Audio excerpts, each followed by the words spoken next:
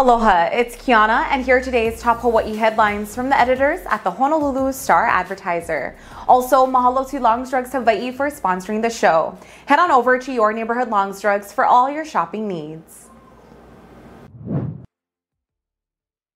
The Biden administration has rubber-stamped an arms sale to Taiwan worth more than $1 billion. According to the State Department, the largest portion of the $1.09 billion bill is a $655 million support package for Taiwan's surveillance radar program. The system provides air defense warnings, which have become increasingly important as China expands military drills in the region. Taiwan is also paying $355 million for Harpoon air-to-sea missiles and $85 million for Sidewinder air-to-air missiles.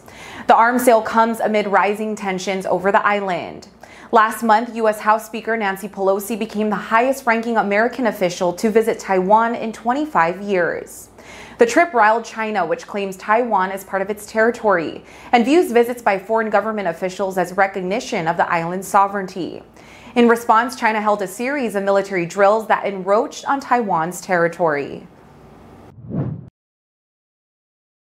Hawaii's public school system has a third new deputy state superintendent. DOE veteran Heidi Armstrong was appointed as deputy superintendent in charge of academics by the State Board of Education in a 9-0 vote Thursday. Armstrong had been serving under State School Superintendent Keith Hayashi as a deputy superintendent on an interim basis since July. In her new role, she will lead the department's academic program and initiatives and will serve as a line officer for school operations. Critics of the move are concerned that having 3 deputies will worsen school bureaucracy.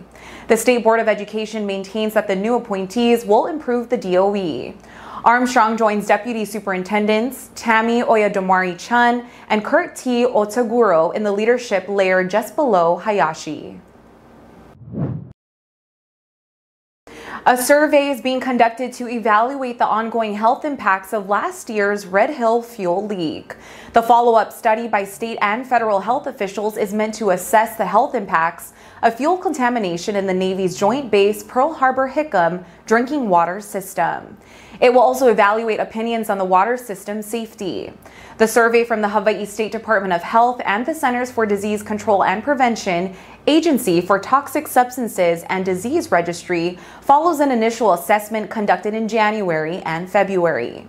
More than 2,200 affected residents took part in that study and reported a wide range of immediate symptoms, including nausea, diarrhea, burning skin and eyes, and dizziness. The latest survey is being conducted online through September 23rd. Anyone who was served by the Navy's water system between November 20, 2021 and March 18 can participate. Visit staradvertiser.com for more information. Honolulu police are looking for suspects in connection with the armed robbery of a fast food restaurant in Kapahulu.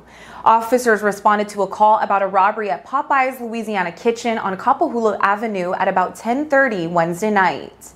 3 male suspects in dark clothing allegedly brandished guns at 2 employees and took money from the restaurant before fleeing. No injuries were reported.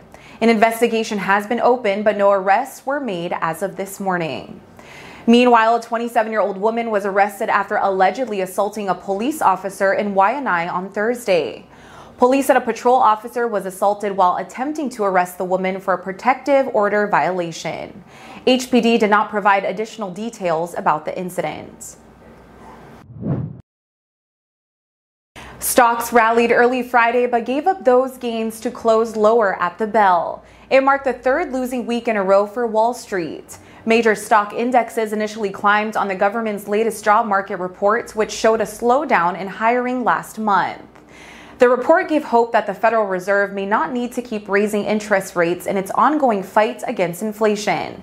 But the market reversed course by mid-afternoon, shedding all of its gains. The S&P 500 and Dow Jones Industrial Average ended 1.1% lower, and the Nasdaq Composite fell 1.3%. The market saw a small bump in July and early August, but those gains were wiped out in recent weeks. Traders are worried that the Federal won't ease up on a strategy that aggressively raises interest rates to cool the highest inflation in decades.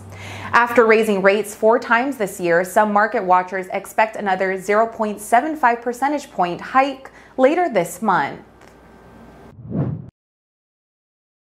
For more on these stories and all the latest headlines, subscribe to the Honolulu Star Advertiser. Visit Hawaii's top source for breaking news online at staradvertiser.com and download the Star Advertiser mobile app.